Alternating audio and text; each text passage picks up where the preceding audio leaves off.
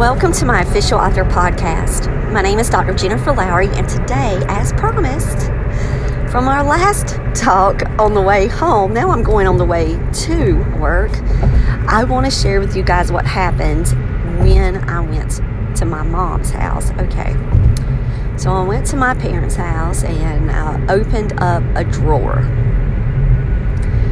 And this cabinet has all of my things from like kindergarten and yes, seriously, I am 45. About to turn 46 if you got my newsletter because I'm having a birthday this month. So, I mean, stuff's old, guys. And it's all like jammed up into these cabinets.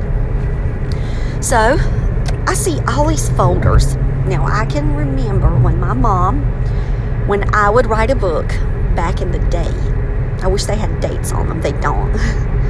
So, for example, I found the original Sweet Potato Jones one time I was there cleaning up, and I found the original old school Sweet Potato Jones. And I have it. It was all typed up, and it's inside a big, folder. A big envelope thing. So I'm like, okay, what are these? All purple folders, a really pretty purple one with stars on it. What is all of this? And my heart, I knew. So I started to open them up. Guys, they were complete manuscripts. Books that I have not seen in so many years. And early chapter books, middle grade, adult sweet romance, YA sweet romance, a regular chapter book. Think about chapter books for me. If you think of my Kate DiCamillo, I always like to use her as an example so I can encourage you to go read because of Winn-Dixie. Y'all, I've got stacks of books. And I'm just amazed. Wow. Ooh, opportunity, possibility. There was one, y'all, it's called Samuel's Song. Do y'all know what my baby's name is? Okay, my baby's name is Samuel. Oh, guys. He's 13. So I'm years ago. I've got my time travel children's series. I've got multiple books already written for it. So now, steps. You find some old stuff. It doesn't mean I go and say, okay, let's publish these right away. No. It means I'm opening up a Google Doc and I am going to transcribe them into their place. They're going to be there forever in a Google Doc. Put them on this computer and the computer crashes and then I lose all of this work. It's not happening. So now that I have the titles, maybe I can go back into my old email account because my strategy a long time ago was to email the manuscripts to myself. So now that I know their names, I can maybe do a search and maybe I didn't delete them. That's how I found one of my niece's old manuscripts. I had emailed it back and forth with her and I had it. And then she, lost it. Well, now she's got it back. So here is my task before me. Just transcribing at the moment. And I'm only going to fix any little minor dialogue tags or any kind of things because back in the day I didn't understand that. So I'm sure there's going to be things like that. But I'm just going to type it all up and I'm going to keep them there. And then when I finish the Sunday Killer Part 2, or if I'm taking a break from that, I can always hop into this other work as just some fun exercises to get the feel of my old writing self to my new knowledge that I have been, listen, the more that you read, this is what I'm talking about, knowledge. The more that you read, and the more that you read with that research hat on, that is one of the greatest gifts you can give yourself as a writer. So I'm sure that my Jamboard is going to come in handy again. I'm going to pull it up for each document, and I'm going to check it chapter by chapter against the structure and everything that I do with the Monarch Method. So I'm excited about discovering the old voices of characters that came to me at different parts of my life, and I can't pinpoint the years that they came to me. There are no dates. They're just typed, printed, stapled. The early readers are stapled. The other ones are huge manuscripts. Like, there's no telling. Like, I don't know anything. I don't know word count. I don't know any of that. I just know that there's the titles. I see them in folders. I'm grabbing. And I took home. And so I shared it with my Monarch Method conference on Saturday, and I showed them the folders, and I was like, guys, if only, the ifs and the thens. If I would have had a writing community around me, then I would have, known what to do with these jokers. If I would have had resources, if I would have known about publishing, you can go and do all of that. Or you can say, thank you, God, for visiting me way back when with these stories. And thank you, God, for keeping them tucked away. Don't let me cry. I have got a long day today. I've got a really long day. So we're in testing at work, and I'm going to be, it's busy. We've got graduation tomorrow. Lord, I'm going to cry there. My students are graduating, my ninth graders that from years ago, of course, 4 years ago, duh. It may sound like I'm old in the heels, but you know what I'm saying. I get to see my seniors and guys anyway. I'm emotional this week. So just know how thankful I am for these treasures and for the Lord, for the gift.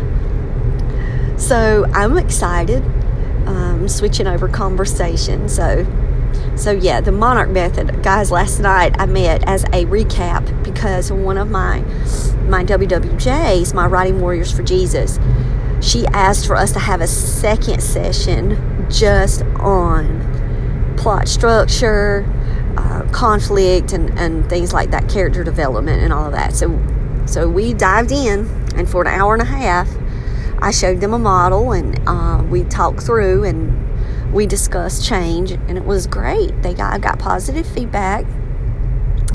And what was so funny about it is that at the end, Sherry, who is the one, if you guys have listened to how did the Monarch Method come about and why did I write it and all that, she's like, she's holding the book up, and she's just like, Jen, you've got to get this out there. You've got to... new writers would love this book. I'm soaking it in, and I'm like, the thing is, I don't do paid ads. So me having paid ads for that book, that's not happening. So that's not a way to circulate it.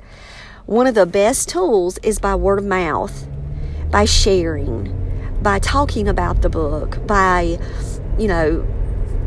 encouraging others with the book. So if you guys have Kindle Unlimited, I would love it if you would give the Monarch Method, how to write a novel from start to finish, a shot. And so that, to me, when I decided to make that a Kindle Unlimited, I wanted authors to be able to grab that and then also have that KU as their opportunity to research more and more books within their genre. Because I met Greg Olson, who's one of the top crime writers, through Kindle Unlimited. So you've got your top authors that do have some KU books out there, that you would be able to explore. And if you've got KU, you know what I'm talking about. You know how much, like, I love it.